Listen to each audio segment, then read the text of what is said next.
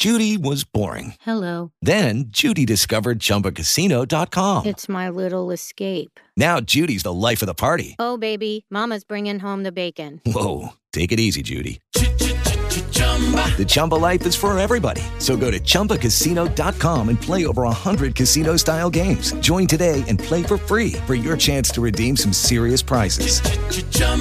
ChumbaCasino.com. No purchase necessary. Void where prohibited by law. 18 plus terms and conditions apply. See website for details. Hey, Hockey World. How are you doing? Turn off my phone real quickly. Yesterday I was going through this stuff with Kevin in the beginning. I brought out my AP style book. Remember I was telling you, I don't know if you guys really ever were around this or not. This is 2016 version. I really have to get updated. I skipped a year for the first time since college. Mm-hmm. And what it is it's basically like it tells you how to basically, like, for example, if you had a question on hockey, it is blue line, one word or two words, that kind of thing. It's in here as to the correct way, according to the Associated Press, to write it. Face off, for example, and he wanted me to look up locker room yesterday, and I looked up. Locker room is not in here anywhere. I couldn't find it in any sport being the correct way to do it. I mean, I've always written it as one word. I've always written it as two words: locker room. Yeah. And I've seen face off, two words, face off with a hyphen, or right. with a dash. Face off. Face off is one of the ones I wanted to. I have a couple fun hockey ones to share with you guys that you might not know. Here we go. So face off as a verb, okay, is two words. Face off, like we're going to face off against each other. Right. But a face off as a noun or an adjective, like the face off circle or time for a face off, is one word. Right. There you go. So neither one of them is the dash. Neither has a hyphen, according to the AP style book. That's face off. There's never a hyphen. However, power play, okay, is two words. Power play. Mm-hmm. I think we all get that right. Power play goal. Power hyphen play goal. Right. So there's no. So if you have a power play goal, what about shorthanded? Shorthanded hyphen with just plain shorthanded hyphen and shorthanded goal hyphen as well. Not hyphen, dash, right? I'm sorry, dash. Dash. I mean, not hyphen, yeah, dash. So so power play by itself, just no dash in the middle between power and play, but power play goal, dash between power and play. Shorthanded, dash between short and handed, and shorthanded goal, dash between shorthanded goal. Yeah, the thing that's annoying is that I use there's a on my MacBook there's a voice recognition software, so I don't have to go and buy the Dragon naturally speaking software that was archaic 20 years ago. So I've been using it on my computer, and I swear to God, every time put face off in, it says face off, no dash, or shorthanded, one word, or power play one. It's completely grammatically incorrect, or at least hockey wise it is.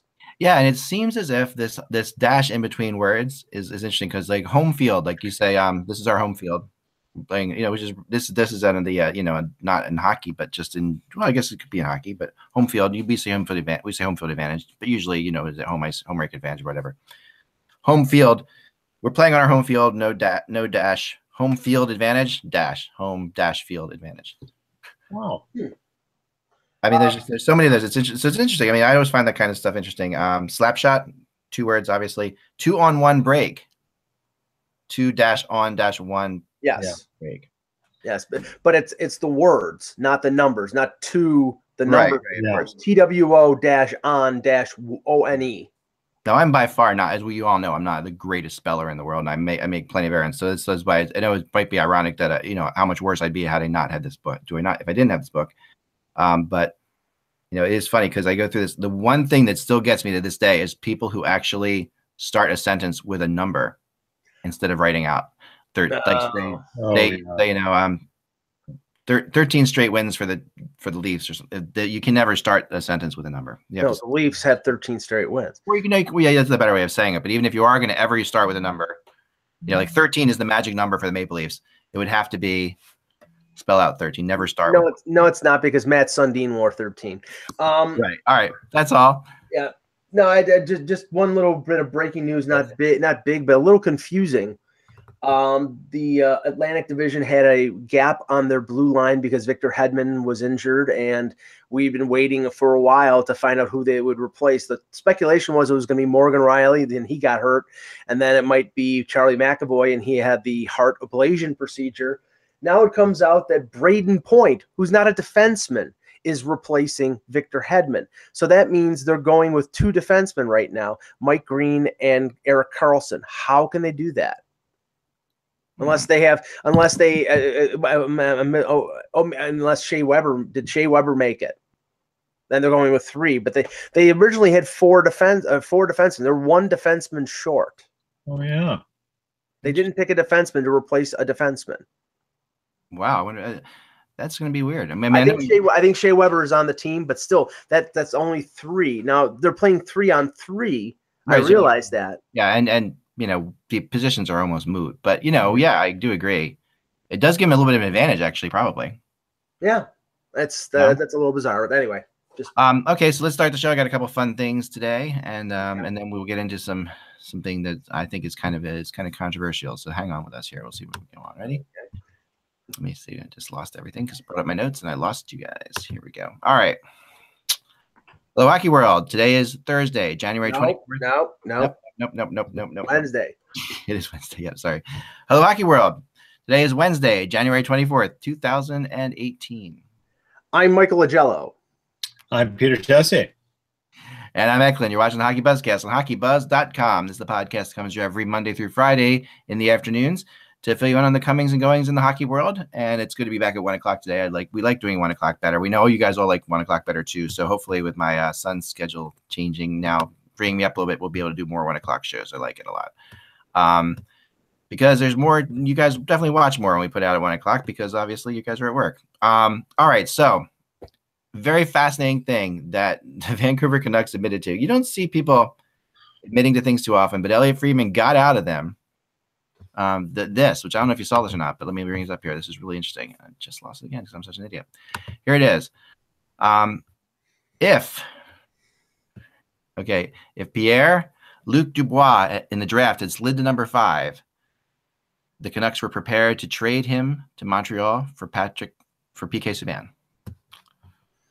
And this was confirmed by Elliot Friedman in that draft. We knew that draft. We knew that, that PK would later get traded, not too long after that, remember, right. to obviously he got traded to Nashville for Shea Weber. But this was, a week before that, I guess, roughly about a week, because he got traded right before. It was less than a week. It was on the because that was the draft. It was the 28th or 29th of June because it was in the 5-day window, and that's when the whole deal and everything else happened. That tells you how highly Montreal thinks of Luc Dubois. And we've talked about this before. Obviously, this is a guy that they really like, or how anxious they were to dump PK's $9 million contract. True too. But I love getting hints like this because it always gives you a little bit of a feeling as to what's going on. It also tells you the kind of power that Columbus might have here if they were to try to trade him. Now, who Montreal has that they might be interested in is a totally different question, and. Well, you brought up See, that's the thing is you brought up Galchenyuk, and I think that there would be interest there in Columbus in Galchenyuk, especially with what happened over the last 24 hours. If Brandon Dubinsky was sent home by the club, there's a personal issue going on. He's basically out indefinitely. So I don't have any insight of what exactly is going on, but they just signed Nathan Gerbe, who hasn't been in the league in a couple of years, I believe, because I think it was concussion problems, if memory serves, but he's been out for a while. Now he has to clear waivers for them to be able to put him on the active roster, but they're in the middle of the pack, actually on the downside of the middle of the pack in terms of goal scoring. So I think that they need forward help before the deadline, and maybe Galchenyuk would help them, but not at the cost of Dubois, because Dubois he's got 10 or 11 goals already. He's doing pretty well. Oh yeah, you're starting to see great things out of him. He's obviously a talented kid, and they took him slowly there in Columbus. And despite pressure to bring him up last year, there was a lot of it, among their fan base. But they took it slow. They brought him in slowly, and I I think he's just going to be a name to look for. I don't see him going anywhere right now, but I think this is something that, come the draft, perhaps maybe something goes down if Columbus is in the right position where they really want to do something. Only if they get themselves in a deal, a center, because I mean, right now they made the deal with Nashville, Seth Jones for Ryan Johansson, and I don't think that they would take that deal back because we Seth Jones is realizing what his potential. He's a top flight defenseman. He's a top pairing defenseman. He's going to be a guy that you build around on your defense for the next decade.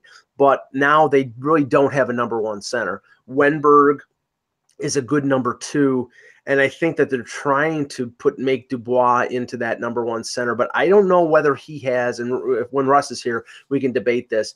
I don't know if he has the offensive chops to be a number one. I think he's big. He's defensively, I think he'll be sound. I just don't see him as more than a 20 to 25 goal scorer, and that does not smack of number one center. I mean, Scheifele, Peter, is a number one center. I don't know if Pierre-Luc Dubois has got what it takes to be that player. But a lot of people didn't think Scheifele would be what he is now. They didn't see this guy who was going to be a point per game player. They thought his ceiling was maybe 55, 60 points. And when healthy, he's a point per game plus player now. He could be a number one center. He just may not be that kind of center that people associate being number one. And I mean, another player who could arguably be a number one center now in the league, or he's certainly playing like it, a 200-foot game, is Sean Couturier. Yeah. And no one really saw this coming. Well, I mean, I think people believed it was there. I just didn't think they saw it coming, particularly this season, in the way it's happened with Couturier. Right. And that's something that maybe, given time and the right structure, Dubois can go into that, scenario, or build into that or grow into it. But, how much longer will it take before they say yes or no? That's the question. And that's the other factor with Columbus is time. Maybe Dubois is capable of being a number one center, but will he be a number one center in the time frame that they need? Because there's been speculation that they're in a win now situation. Tortorella is sort of a short-term coach. He's not a guy who stays around for 4 or 5 years. Will stay around for 4 or 5 more years. Players will start to tune him out like they did in Vancouver, like they did with the Rangers, like they did with Tampa. Bobrovsky is only under contract through, I believe, next year.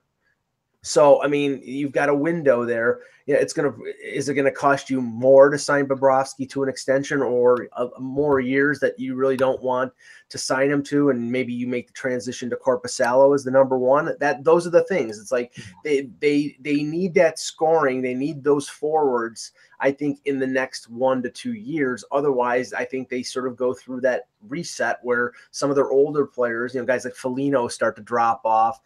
And and they start to focus on the younger guys, and at that point, then maybe they slip off to sort of mediocrity for a little bit. Yeah, that's very possible. You know what? Speaking of just centers, and in that same kind of category, young, developing center that may not be reaching his potential, this just popped in mind, is Sam Bennett on the Flames. He's been up and down with them, and I'm wondering if that's the kind of player that, he'd come at a price because he is 21. He's an RFA at the end of his next year. But if someone like Columbus needed to get another center just to give depth, at affordable thing, it costs a bit.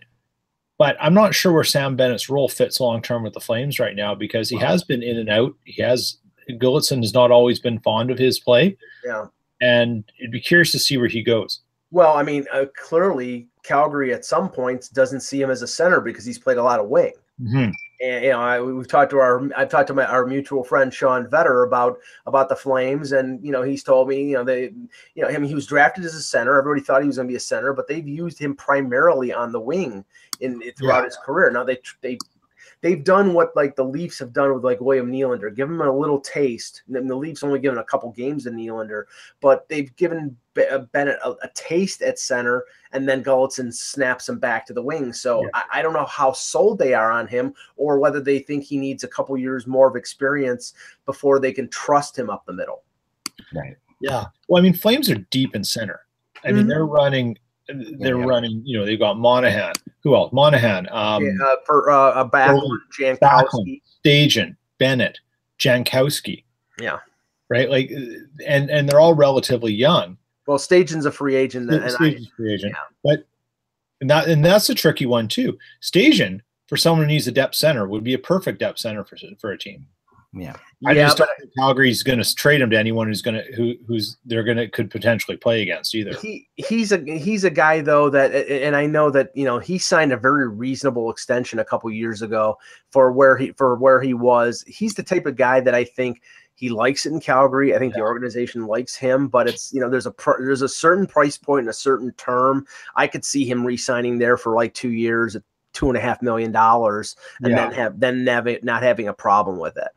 Yeah, I would agree with that too. Yeah, I mean, you mentioned Couturier. One thing we didn't get to yesterday. I wanted to talk about Couturier because I just forgot to as we went along. But he's getting a lot of consideration for the Selke now, and I find that weird. Because this is his least defensive season that this guy's played. I mean, I know he's putting up points, but Couturier in his past has been incredible defensively. No questions asked about that. But it's like you're not good enough for the Selke unless you also put up serious offense. Yes. And it's like it's like the best defensive forward who also scores award. Yeah. So it's basically and the guys who changed all that were the Bergerons and Kesslers, right? Right. Like and everything. And you go back further, there were guys who were sub 50-point guys winning this back in the 90s and early 2000s, but Yuri Lehtinen like that. Yeah, Yuri Lehtinen. And they were defensive gods, but they had some points. They put up points, and it's the points thing that always clouds the judgment, right? Isn't that the big argument right now across everything? Is points clouds GM's judgment, and you're always paying a premium for points, and as hard as we try to change it in terms of how you look at players and value players, it always comes back to points. Well, Couturier is the first to admit that this is not his best defensive season. He thinks it's funny. He thinks this whole Selke thing is funny in and of itself. I mean, he obviously would love to get the award, but he's the first to admit that this is his job has not been to shut down people this year. No, but let's just say he's fighting for second because Bergeron is going to win it again based on the season he's having. Actually, he might get some votes for the Hart the way he's playing right now. Yeah. So, I mean, the point is well made is the fact that Couturier is more of an offensive player. He's more the player that now that they thought they were getting out of junior because he got pigeonholed into that. Oh, I'm a great checker against Evgeny Malkin, so let me put him in a pure defensive role. And in actuality, that's what the Selke normally was intended to be. It was for Bob Gainey, Doug Jarvis, Craig Ramsey back in the 70s and 80s. These were guys who, again, I use the Stratomatic reference act. They were fives on defense. They were top level shutdown wingers and centers. And now I think it's augmented to, like you said, the best offensive player who also plays defense. That's why Kopitar and Taves and Bergeron, those are the guys who finish in the top five in the Selke most often. Yeah. I mean, it's weird because you think that we would be able to be smarter than that. Like, I think, as the people who are voting for this award, we know good defensive players out there. I mean, there's guys out there, but yet, it has to be okay. Couturier the problem with Couturier when he came into Philly, not a problem, but basically from the moment he got here, the Flyers, for some reason, looked at him like Jordan Staal. Like they thought that was going to be who he was going to be. He was going to be Jordan Staal, who was going to be the checking center who could also score, but it wasn't going to be predominantly second because he was so smart, just because he was intelligent in his own end and knew, because he grew up with a dad who was a hockey coach and he just knew he never made mistakes. He always made smart plays. Yeah. And then he was, epic against Malkin, and it really became a great little battle between him and Malkin.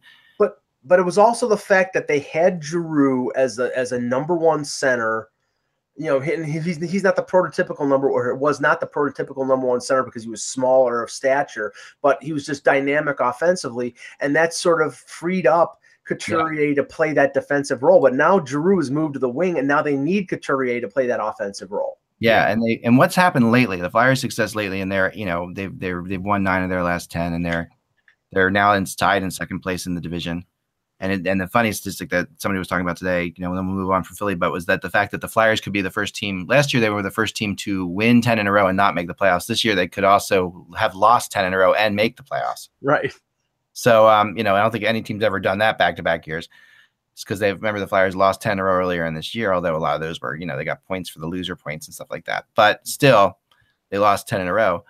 The real hidden gem that's come out of the last 4 or 5 games, and I don't often give out, fantasy tips too often, because I'm not really a fantasy hockey player anymore. But if you don't have him and if he's available in your pool, start to look at Nolan Patrick a little bit, because slowly but surely Nolan Patrick has taken a step. Like you can see it. He's ahead of the game a little bit. He's finally caught up to the game. He had all the skill in the world when he had time, but he was taking a little too long to make his plays. He was behind the checking, and he's a really good defensive player himself. He's actually taken over Couturier's role for the Flyers as the third line defensive center. But he also is starting to show why he was such a highly touted player. Yeah, and he's not putting it up yet as numbers, but those numbers are going to come. You can tell they're going to come, and confidence is growing by leaps and bounds, and especially just in the last like 2 weeks, I would say it's been phenomenal. You can see his speed. He's got excellent speed, and in the game against Toronto that I saw him, he stole the puck from behind on Mitch Marner and scored a goal that got Philadelphia back. Yeah, that was one of the turning points for him this year, I think, that particular goal, because since then his confidence has grown immensely. And the thing you don't want to do with Patrick is you don't want him to grind guys down for you. That's not his game. Yeah, his game is a skill speed game, and if you can use that to his advantage, and have Hackstall put him in a position where he's playing that way, that's where you're going to get the most out of Nolan Patrick, right? It doesn't matter what line you're on. You can put him on the 4th line. Just don't ask him to grind guys down for you. Yeah, and he's not down with your speed and your skill, not with your body. His anticipation and his speed is starting to make him better defensively. He's not necessarily going to be he's not going to throw his body around too much or anything like that, but he throws his body around more than I thought he would. But at the same time, I think that you're seeing him catch up to the game, and at the same time you're also seeing Travis Konechny catch up to the game, which is something that is, last night was a classic battle. Reminded me of I think it was a World Cup battle between the two had. I was trying to remember if they actually did play each other in the World Cup, because it really looked like they had history with each other, versus Dylan Larkin and Travis Konechny. And they may have played against each other in the World Junior. That's World Junior. That's what I was thinking. World Juniors. Yeah. Because they were at each other last night like crazy. From obviously Larkin, a USA kid, and Konechny, a Canadian kid. Yeah, but Konechny's annoying. So I don't know. In terms of the type of player he is like, he gets underneath the skin of opposition. So even if there isn't any kind of but there was something extra with those two last night. He really got in. And he's a smart player, and he's he scored his second game-winning goal in 2 games, in both 25 seconds into overtime. Crazy statistic for Konechny, but he's starting to really come into his own, and getting him on with skilled players has made the huge difference as well. Just another player who needs to be up with skilled players. I always thought that in the preseason I saw some real chemistry between Nolan Patrick and Konechny. We haven't seen them play together much this year. But they played together on the 3rd line for a while together. But now that Konechny's moved up, you're really seeing Konechny click with Giroux. And what Konechny does is he's so annoying that he opens up a lot of room for Giroux and Voracek. So that's part of the Flyers' success has been a couple of these little shifts on their lines. And they still don't have the goalie to make the run, but they have. It'll be interesting to see where they go. And right now the playoffs seem possible for them, where earlier in the season it didn't seem like there was any which way to get that happen. Well, right now I think the only team, and I don't even think they're out of it, but right now, and they've been slumping a little bit, has been Carolina. They're the only team I would think. And I know the Rangers have had some problems injury wise, and there's been some speculation starting to follow them. But really, right now, the only team I could see like out of it is Carolina, and if they have a 3 or 4 game winning streak, they could kick right back into there. So they could be right back in it. Both the Rangers and Islanders have fallen off a lot lately, but the Rangers are interesting because I wanted to get to them. I wrote today a little bit about the Rangers and JVR coming up again. And this is not a McDonough trade or anything like that, but I did talk to people, and there is definite interest. The Rangers are not approaching anything like they're sellers. It took me a while to get to the right people, but they are not sellers. Yeah. They really are. I was told flat out, not yet, and probably not at all. The Rangers still see themselves as a team that's going to pick it up as the season. They think they are a better end of the year team. They think they're gonna win a lot of games down the stretch because they have experience and they've got the goaltending, and they feel like they're gonna make the playoffs, and they feel as if they make the playoffs healthy, then they've got a shot at it. So the Rangers are not sellers in any which way, shape, or form, and they would love to get James Van Riemsdyk. That's a player they really covet. Well, okay. First, and this goes along with what you're saying. Russ has said on the show the last couple weeks that the Rangers with the situation at MSG, with the Knicks being a complete joke and not making the play, there's almost not a chance they're going to make the postseason. That they're going to want the Rangers to not be sellers and probably stay with what they have and try to make the playoffs. So what you're saying and what he was saying about that is consistent. Now the problem is with this particular rumor is the Leafs aren't trading JVR. I mean, I would put the odds at them trading JVR maybe 5 to 10% at most, and I think I've advocated it in the sense that I think the Leafs are going to make the playoffs if they have JVR, if they don't have JVR. And Kevin has said on previous shows that he has been told that the Leafs intend to re-sign him. So if that's the case, then I don't think they're going to trade him and do a Keith Tkachuk and hope they can get him back in free agency. I think they'll keep him and I hate this term, the own rental. They'll keep him through the playoffs and then try to sign him before July 1st. They're also depending on the fact that Nylander and Marner not having great years in their sophomore seasons is going to enable them to get Nylander on a bridge deal. So they won't have to spend as much on a long-term contract as they thought they would, which will let them sign JVR to like say $6 million a year or maybe a little less. So I just don't think the Leafs are going to trade him. Bozak or Komarov, maybe, but if they did, if it was the Rangers, the first name out of their mouths, I don't think it's McDonough. I think it's Brady Shea, and I don't think they're trading Brady Shea. No. I think she's the guy too. I don't think they're trading Brady Shea either. No. I got so interesting statistic for you guys today, and last night I felt like was the low point of the season for the Edmonton Oilers. I mean, and that's saying a lot for any team that's had plenty of low points this year. But that losing 5-0 to Buffalo at home.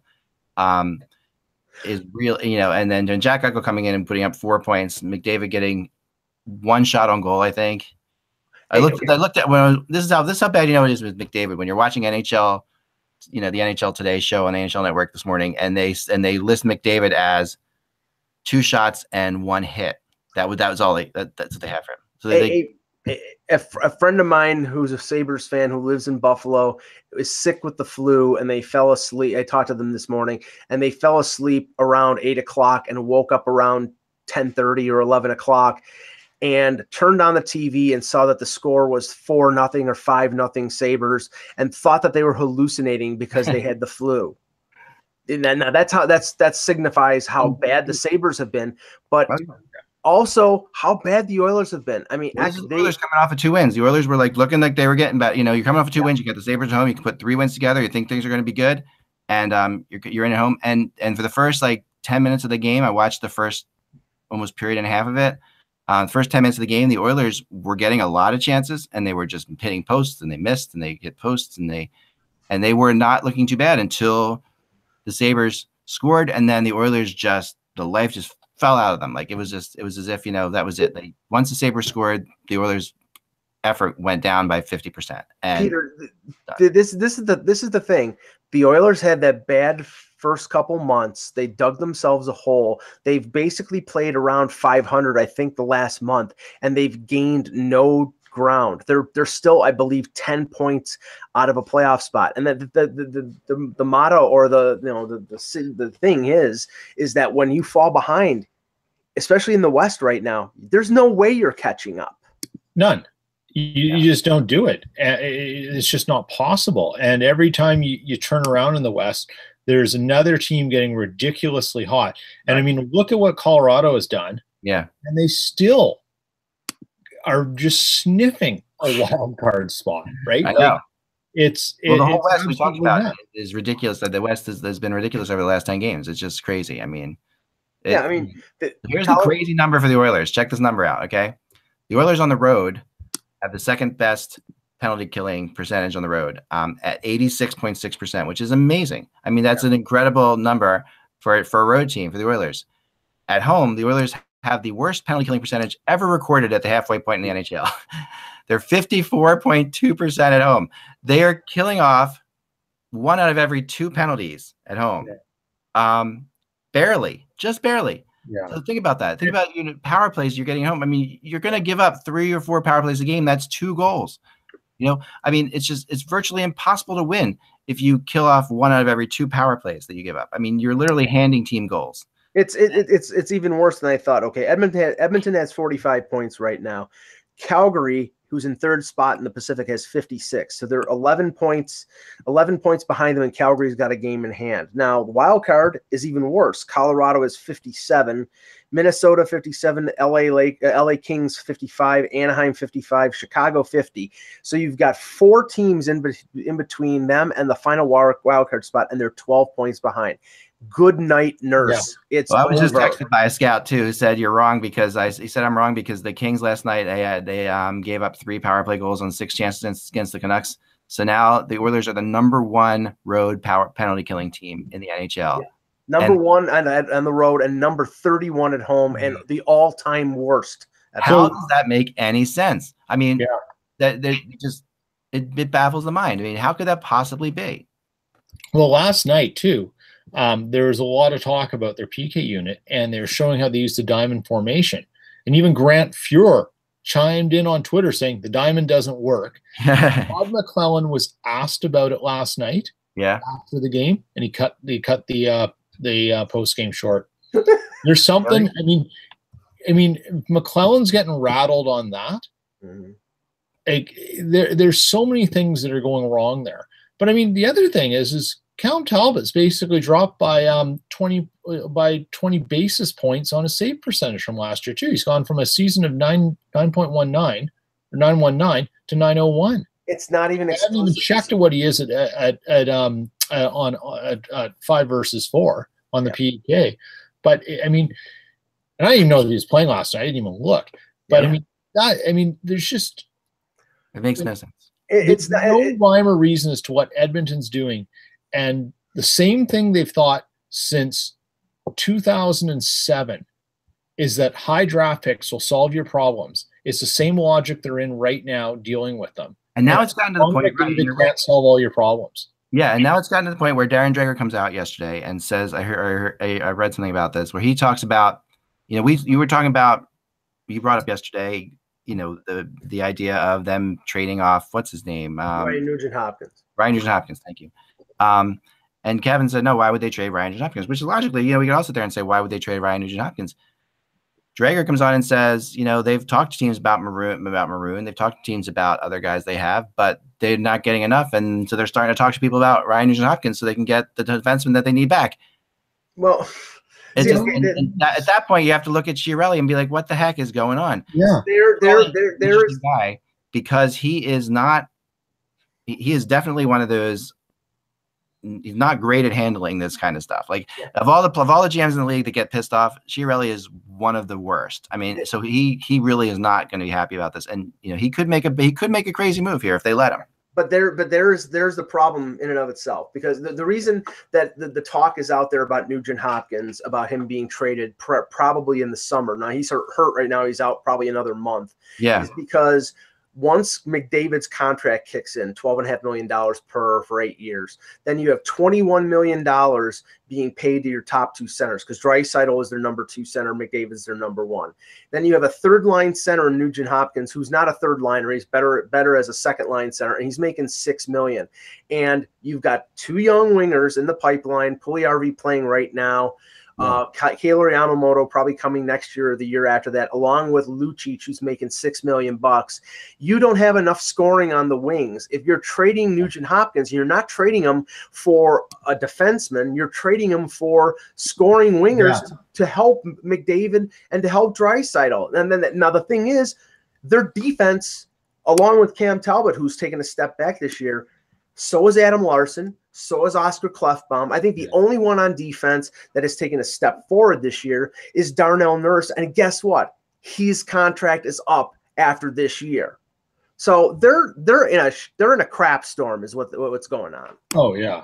Yeah. I mean, you look at where Edmonton has money allocated, and remember back when they were the ones who came out after these entry-level deals, signing the Halls and the Nugent Hopkins to these long-term $6 million deals to be effective, for cap management. Those are the same things that are biting them back because they never had a plan. Yeah. So now the plan's not working, but you've got to find a team that can take on Ryan Nugent Hopkins or Jordan Eberle. You just need to friggin' coach. I mean, what is it's like I can't sit there and say I don't think they've made a whole lot of bad moves since. But how many coaches, Zach? Like, I know, but that's again, you can't. That to me feels like the flipping a coin thing. Like, okay, flip a coin. How many times are you going to flip a coin? It's always going to be good or bad. It doesn't matter if you flipped the coin 20 times before this. You know what I mean? Probability versus. But the NHL has a whole lot of medium in it, right? Like the results are win or lose, but how often you win and how often you lose gives you the medium, and that's the teams that get close to getting in and being a playoff team, and ones who are so far back. And maybe Edmonton's just getting a lot of bad coin flips. But you can't worry about the fact that you fired all these coaches in the past, is what I'm saying. It's like that they don't matter anymore. And I don't know if Todd McLellan's the problem or not. I think Todd McLellan's a good coach. I don't know. I have gone back and forth with him throughout his entire career. I'm a Sharks fan. I really felt like he never prepared the team well in the playoffs. I always felt like there was I felt as if he let things get out of hand a lot. Like there are some coaches that are good at unslumping a team, and he's not one of them. And that's okay. Let's play Edmonton new coach. Let's just play a little game here for couple minutes. Let's have some fun. What kind of person? Each one of us pick the type of coach you think would come in and absolutely make an impact on the Oilers if they had to change coach in the next week. Who do you think would do it? Well, Mike, you go. Okay. This is for next year after if Chiarelli is fired, and obviously I think if they fire Chiarelli, they probably fire McLellan as well, clean sweep. I would think, and this depends on the rumors being true right now that he's on thin ice. How about Joel Quenneville? Because I think Joel Quenneville is on thin ice in Chicago. If they miss the playoffs, I think there's going to be a change there. It would be so wrong for them to fire Joel Quenneville. I agree, and that's why Joel Quenneville he's available. He's going to go to somebody right away. Right, and do you think it'll be tempting? You think it'll be tempting for him to go and have Connor McDavid on as his number one center? I think it would be. Could be. That's not okay. Well, obviously Joel Quenneville is a great pick. You can't go wrong there. Peter, what do you think? Okay, I think they go off the board because I think there's guys who want to touch it, and I think you got to remember who's available. So Quenneville is an if because he's got to become available. I say they go and they get someone out of the blue that's a complete polar opposite of the kind of person they've ever had in there, and they go Michel Therrien. Oh, Jesus. Yeah, this is the Oilers. Here comes the migraine, Egg. You ruined my punchline. Peter. I was going to say Michel Therrien. Yeah. And then say, no, I'm just kidding. No. But this is the Oilers. This is the level of desperation and chaos that exists within this franchise. They don't just need, if Todd how bad Michel Therrien and Draisaitl would be together? I just can't even begin to get this together. But that sometimes is a great thing.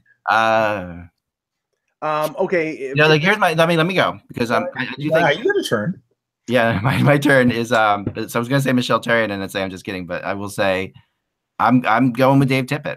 Honestly, I think that they need structure. I think they need simplicity, and I think they need to play a solid game and then let their skill be the difference. Let their skill be the difference. They have more skill than most teams, and if they play as well as other teams play in all the right zones and along the boards, their skill will rise to the top, and they will score goals, and they will manage. I'm waiting for Dave Tippett to get hired and him to implement a system where he's going to ask Connor McDavid to play two-way hockey, and that'll happen. It'll happen. No, McDavid's not at fault here. That's the thing. I'm sick of that. I'm sick of people not faulting McDavid. Like McDavid's some kind of you're the best player in hockey, and your team is this terrible. Even the best player in hockey needs players to play with him. He has players to play with him. I don't buy that. They've got players. Nothing in McDavid's experience in life that would Right. prepare him Right. to deal with what's going on in Edmonton. Precisely. That's why you need a coach who's going to get you through this, and he needs a And coach. you need some veterans. You need some help. Right. There was Right. a play last night where they ran Hendricks 3-on-2. back. We always sit there and say, well, Lucic can't keep up with Draisaitl and McDavid and all that. And we're saying, okay, yeah, but what does that really mean? I mean, obviously he's good enough. He can get there. There was a play last night where Draisaitl fed Lucic on a pass and Lucic was behind it. Like it was obvious he wasn't fast enough to get to. They were up in a 3-on-2 together. They were traveling together and he couldn't keep up with them. That's why if you're playing the blame game in Edmonton, I don't blame Todd McClellan because he can only coach what he has. You blame Chiarelli for bad trades and bad signings. Signing Milan Lucic at $6 million for 7 years. Good last year. I mean, these are the same players that almost went to the Stanley Cup Finals. Lucic was not a success last year. Yeah. I mean, he scored over 20 goals, but the expectation was more. And the thing was, they signed him to play with McDavid, and by the halfway mark of the season, he wasn't playing with McDavid. Yeah. So it was a failure. Here's the thing about Lucic. Sometimes if you know there's a war out there for him, and you see where the price is going, how good does Chiarelli look right now if he doesn't sign Lucic and Lucic is on the Canucks? Yeah. Oh, yeah. Right? Like, I mean, and that disaster is across the way, down the Trans-Canada. Or if he re-signed with Los Angeles, like there was a possibility that he was going to. Well, remember, Lucic is signed because the team now thinks that they're a couple pieces away. Like this is what happens. So when you look like you're not a couple pieces away, it looks ridiculous. Yeah, a couple pieces named Shea Weber, Drew Doughty, and Carey Price. Right, and at the end of the day, the defense is. I mean, I think that the injuries of Hound defense have really hurt them. There's no question about that. Who is really? I really thought was a much better player than he's playing this year. It's just really been a disappointment. I mean, I thought he's playing better this year. He's playing okay. I mean, he's not. Well, and this is the thing with all the Oilers. They're playing okay individually, but when you watch them as a team, like his outlet passes or McDavid is not making anyone better around him. No one's Viking because they're playing with Connor McDavid at all. They're not seeing Darnell Nurse was never going to be, and I wish we had Russ here, but when he is, we'll ask him this. Darnell Nurse was never going to be a offensive juggernaut in the NHL. He's big, he's speedy, he's lanky. You're right. But I think his top the top that he could be is a Seth Jones. Is that type of defense? I buy that, and I think that that's about right for him. But I think that's where he is. And I think that's pretty good. And I think that last year they had missed him for a lot of the year, and when they missed him, they were better defensively. Well, that's because last year you had Clefbaum and Larson as that top pairing, and they exceeded expectations. I mean, Larson, and they took a lot of hit for that Hall for Larson deal, and Larson overachieved. This year is the Larson that we saw in New Jersey. Yeah. Clefbaum has not been as good. Chris Russell is a glorified shot blocker who they overpaid for $4 million at 4 years. The flaws. The flies in the ointment showed up with Edmonton this year. Everything went right last year, and everything's going wrong this year. Well, at this point, if the things keep going like this, I don't think either the GM or the coach will survive. Honestly, right. I really don't see. I think it's clean. I think it's clean in house time. I think that if they end up in the bottom three of the league or bottom four of the league, they're clean in house, and they're gonna get rid of everybody. And they have to because they should. But I mean, it should start right at the top. But are they that much different than, say, Colorado is now? Like where Colorado had the year they had last year, and then Edmonton could be back that quickly. I don't think Chiarelli has the skill, based on his work of evidence in Edmonton and in Boston, to navigate a situation like Sakic did with Duchesne. Yes. That's the difference. Sakic showed what makes him a Hall of Famer in terms of being patient, methodical, and thoughtful about the situation and not panicking. And not going crazy. And I'll tell you, after seeing Colorado in person on Monday, Sakic did what a lot of GMs and Chiarelli hasn't done. Edmonton has the fastest skater in the league in McDavid. a kid like Yamamoto who's got wheels, and they have a few other really gifted skaters, but team wide, I don't think they're an above average skating team. No. You look at Colorado now. Gerard, the kid they got in the Duchesne deal, can fly. McKinnon is one of the most gifted skaters in the league. Landeskog, Rantanen, JT Comfort. I mean, they have a lot of really quick skaters, and that's where the league is now. And, they won 10 in a row with Jonathan Bernier in net. So, you have to tip your hat to Sakic, because he waited and waited and waited and got what he needed in that deal. And all of a sudden, I mean, for a guy who was perceived as being a novice in terms of him being a GM, he hit a home run on that. And the payoff on that deal may not be immediate, because they got Ottawa's first round pick. They could end up with a top 5 pick next year if Ottawa doesn't finish out of the top 10 this year. That is an amazing thing. It is. And, and he, not only that, I mean, he gave the fan base hope. And my saying, hope is never a plan, but it's exactly what fans need. Right. And written on my desk. Whatever Sakic wanted to build, whatever his vision was, he never deterred from it to just get the deal done for Matt Duchene. And the problem that was Matt Duchene, his unhappiness is just a symptom of other things. And it's not Joe Sakic's job to make Matt Duchene a happy man and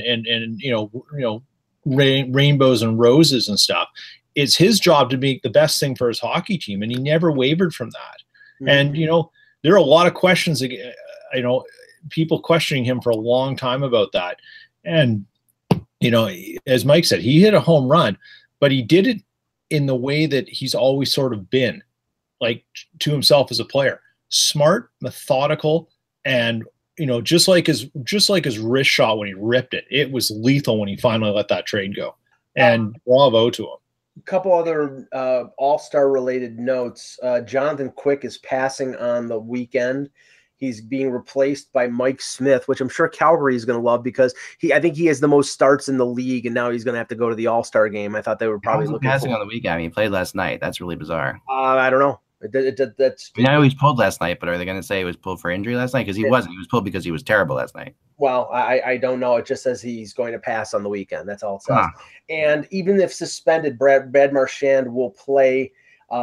Is expected to be in Tampa for the All-Star game because he was selected. Now, did you see the elbow on? Yeah, I did. The first time I looked at it at regular speed, it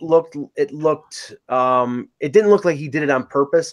Then when it was slowed down, it looked like it definitely was. That. Oh, he did it on purpose, but I think here let's check it out here so we can see it here. I think they'll show the highlight. It was just in full speed a second ago, but when you see the replay of it, I think he does it on purpose. Deliberately on accident. Yeah, exactly. Marchand is not a dumb player. He doesn't even have the puck. Yeah, that's an on-purpose play there. Yeah. Sorry. That's ridiculous. Yeah, it is. It's got to be a suspension. Yeah. Now, I was shocked. I know he'd been suspended. The Bruins broadcast says he's been suspended 8 times in his career. His career has been long. It's not that long, but my goodness. I think he's going to get at least. Well, it's a phone hearing, so he's not going to get more than 5 games. But the Bruins, I think it was they won over New Jersey yesterday. I think they have points in 16 games in a row. Now they're without McAvoy and potentially without Marchand. I think that streak's going to probably end pretty soon. Yeah. No, it probably will. That's just. They own the Devils, so that was like a game last night. And Boston's always owned the Devils. I don't know what that is, but they just have something over the Devils. So. Peter, what was the hit that you wanted to talk about? Well, there was the one that Lewis did on Brock Besser. Oh, I've got one. Besser hit, yeah, but I what the dirtiest hit of the night was for me was in the Winnipeg game. Yeah, hurdle on Kulikov, and not that one. Oh, which one? Bufflin with the Bufflin at the end of the game. No, Bufflin after the goal scorer. After the goal scored on the one. Oh man, he got his stick up underneath him and kind of. Yeah, it was so blatant to me. I don't know, and no one's been talking about it at all. I got to try to find the highlight of it. Let me see if I can find it. Yeah, I mean, Besser. I mean, that was.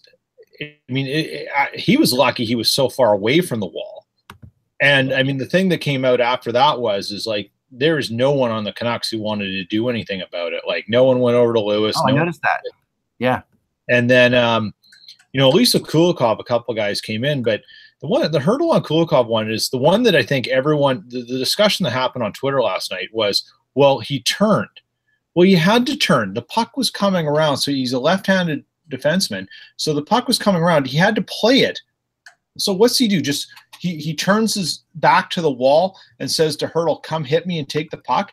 You'd be benched for the rest of the game by your coach if you didn't actually play the puck. You just let it go off. Yeah. So and Hurdle didn't take a stride. He didn't move his legs from inside the circle to hitting him. So he had plenty of time to do a speed check, turn. He wasn't in a funny stride on one foot. He hadn't been deked around someone. He came straight at him and just boom. And I mean, that's the stuff you just can't do. You can't do it. Yeah, I do agree. There was a lot. I mean, okay, I got it now. Here we go. All right, I'm gonna put this up there. All right, it's all right. I'm gonna show you guys. Sorry, I'll bring it up here. Okay, hold on. All right, so this. Yes, Byfuglien. I mean, I've always been a Byfuglien guy. I like Byfuglien, but this kind of stuff, this just cannot be. This is just really, really bad. All right, here we go. I'm up here. Sorry. 1 second. Sharing now. Sorry. I'm gonna go back so you can see it. Just kind of saw it for a second there, but here we go. Okay, so this is so it's right after Meyer scores here on the backhand to tie it. Byfuglien obviously doesn't clear the puck well. He goes up with his. I mean. This is like, I mean, Meyer doesn't even go back at him, which is what's crazy about it. But, it's like how is this not a penalty? How is this not like a? It was a penalty. He got a penalty for that after the goal. Okay, how is it not even more than that? I mean, let's keep it going here because, here's the goal. The Byfuglien's pissed off at himself for not clearing the puck there. But you gotta. Hopefully they can show they stay on him a little bit more, as you can see it here. But you can kind of see there. This goes, just takes him out, takes his neck out. But Meyer's like, that was kind of crazy. I don't know. I'm sorry. That was just a little bit nuts. That to me was when I saw that, I'm like, oh, geez, Byfuglien's going to get suspended and nothing at all. No. But, I mean, and going back to that, to Besser, Peter, yeah. I mean, the thing is that if you look at Vancouver's lineup last night, who's the tough guy? If Erica Branson was in the lineup, maybe he would have called Lewis to task. That's exact. That was a point that was made in the Vancouver social media stuff. Was good. Branson could have done something, but nothing there. I mean, that's the Canucks, right? But that's been symptomatic for them for over a year because I remember there was a game last year where. Morgan Riley took out, I think it was Yannick Hansen, and Kadri took out somebody after a goal was scored. I don't think it was one of the Sedins, I'm not sure. And nobody was there to respond. And then Matt Martin took out Troy Stetcher, and Ryan Miller had to jump in as a third man. They had no toughness there. Yeah. I mean, you don't need a Matt Martin, but you need somebody who will hold somebody accountable at certain points during the game. Yeah, absolutely. We had two teams last night. Going into last night, there were no teams in the NHL that had 3 20-goal scorers, and then 2 teams last night did it. And within hours of each other. First came Boston with Bergeron, Pasternak, and Marchand. And then later in the Dallas-Florida game, which was one of the dirtiest games I've ever seen. Well, yeah. 180 minutes and penalties in that game. Just kind of ridiculous. Sagan, Ben, and Radulov all get to 20. Yeah. And another key injury. I mean, not that Florida was ever going to climb back into the playoff race because their season's really been in the tank since Luongo got hurt. But James Reimer got hurt. I think it was in the first period of that game, and it looked like either a knee or a groin. And the rest of the game, Harry Sateri was the starting goaltender. Yeah, I'm like, you're talking, Darlene territory now for Florida if they have to go through the next 40 games with Harry Sateri. Hey, you know who's hot and might be available? He won his first game in Montreal. Oh, Andrew. What? No. Anthony Niemi, right? Oh, no, he's won before. He won before. No, but I mean, in Montreal, yeah, he's won first win of the season for Montreal. Yeah, he wins. He goes in and wins the game. It's kind of crazy. I actually think they're gonna keep Niemi for the rest of the year because they want Charlie Lindgren to play in the minors and play often. Yeah. So, but yeah. Finally, the Blue Jackets. Couple things on the Blue Jackets. One, Brandon Dubinsky has been sent home. Yeah. What seems like a really mysterious thing is happening. They say his injury, his year might be in jeopardy. His career might be in jeopardy. He's being sent home for a personal issue. So there's no point in speculating on this, but it sounds like something bad, either, and family related or otherwise. And, it's a shame because it's one of those situations you don't like to see, but definitely it's a factor though for Columbus. I mean, Aaron Portzline mentioned it in the piece that revealed this last night and said that, something's been wrong with Dubinsky or going on with Dubinsky all year because he was an assistant captain and they removed the A, and now this is occurring. So it's some ongoing problem, and I'm not going to speculate what it is. No. But at the beginning of the year, I mean, we know how Tortorella thought of Dubinsky and his place on that team. I mean, it was a big deal last year when you were at the World Cup of Hockey that Dubinsky was on Team USA. Yeah, and that as a fall from grace in a year. Yeah, I mean, whatever's going on, it's being detrimental to his career, definitely.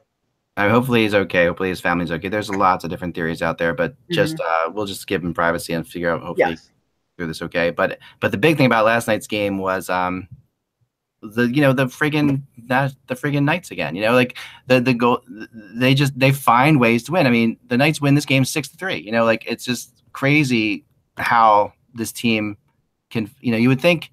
We all thought if they were good at all, it would be because of goaltending. And if they won games, it would be because they won, 2-1, 3-1 games, with Fleury standing on his head type stuff. But now that they win shootouts, they win low-scoring games, they win every game. It's just crazy. I don't know. I mean, and the Rangers lost again. They lost to the Kings. They lost to the Ducks. I mean. Yeah, I can see that. That's the thing. I can understand the thought process of those reporting, and it's everybody now that they're going to trade they're going to sell their UFAs. They're going to possibly address trading McDonough. I don't know. I don't know if that's gonna be the direction because, as we said before, the New York Knicks. Yeah. Are terrible. They're not going to make the playoffs, and he doesn't want that building empty in April. So I think they're still in the race. They're a couple points out of a wild card spot. I don't know whether they're going to, do the prudent reset and trade some of these guys off before they walk away for nothing. I don't know if they're going to do that. Not. This is an experienced team, an experienced group of people around it too. They see this as the long haul. This is only the halfway point of the season. It's kind of like it's hard to sit back. I mean, we're at the All-Star break right now. And there are a couple games out, and they played horrible. I mean, in their minds, they played terrible. So the fact is that they play half decent, and most of the teams in the East feel this way right now. If any team in the East can play half decent, they're gonna make a run. I mean, the Flyers being where they are now is pretty remarkable, and because you always say you have to go 8-1 or 9-1 and everybody else do terrible for you to make any progress. Well, that's what's happened. They've actually, and we never see it happening, but it actually does happen. Once in a while, it won't happen soon, and the reason it's happening, what happened recently, is because the East is playing the West all the time. There have been so many Eastern, but soon, when the Eastern Conference and Eastern is playing Eastern and Western is playing Western, then you get the 3-point games that kill you. So they're not going to be able to make up ground. But that'll change. That'll change soon enough. Tonight, just real quick, I guess all we have is we have two games tonight, but one is Chicago and Toronto, which is a really big game for both of these teams right now because the Leafs have been struggling, and so have the Blackhawks.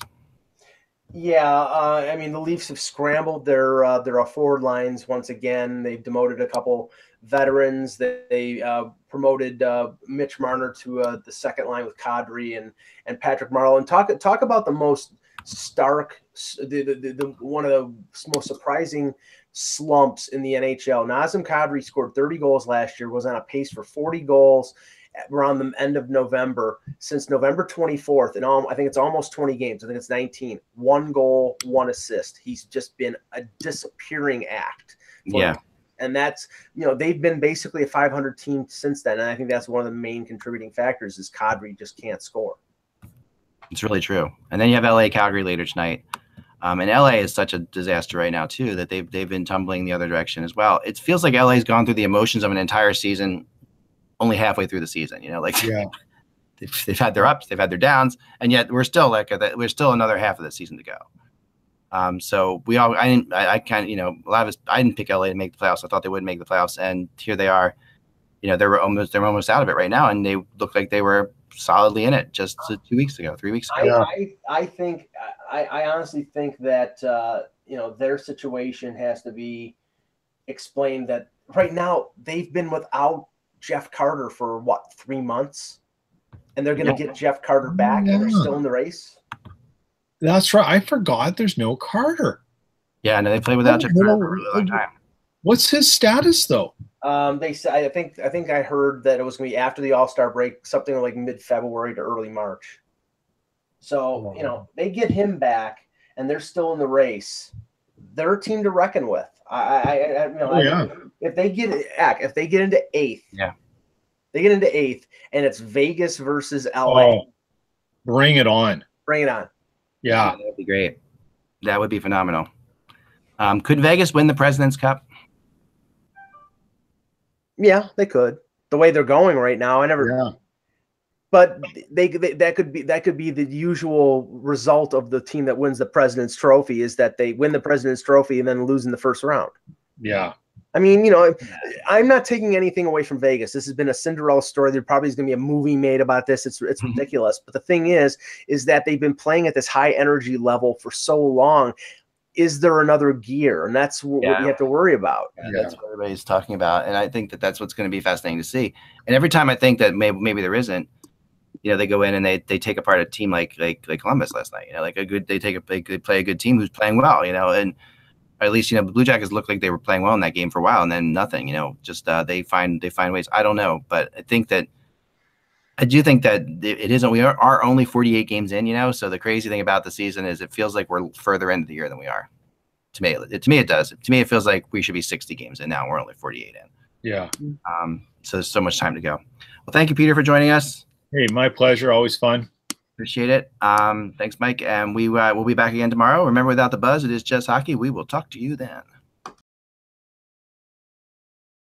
Judy was boring. Hello. Then Judy discovered ChumbaCasino.com. It's my little escape. Now Judy's the life of the party. Oh, baby, mama's bringing home the bacon. Whoa, take it easy, Judy. The Chumba life is for everybody. So go to ChumbaCasino.com and play over 100 casino-style games. Join today and play for free for your chance to redeem some serious prizes. ChumbaCasino.com. No purchase necessary. Void where prohibited by law. 18+ terms and conditions apply. See website for details.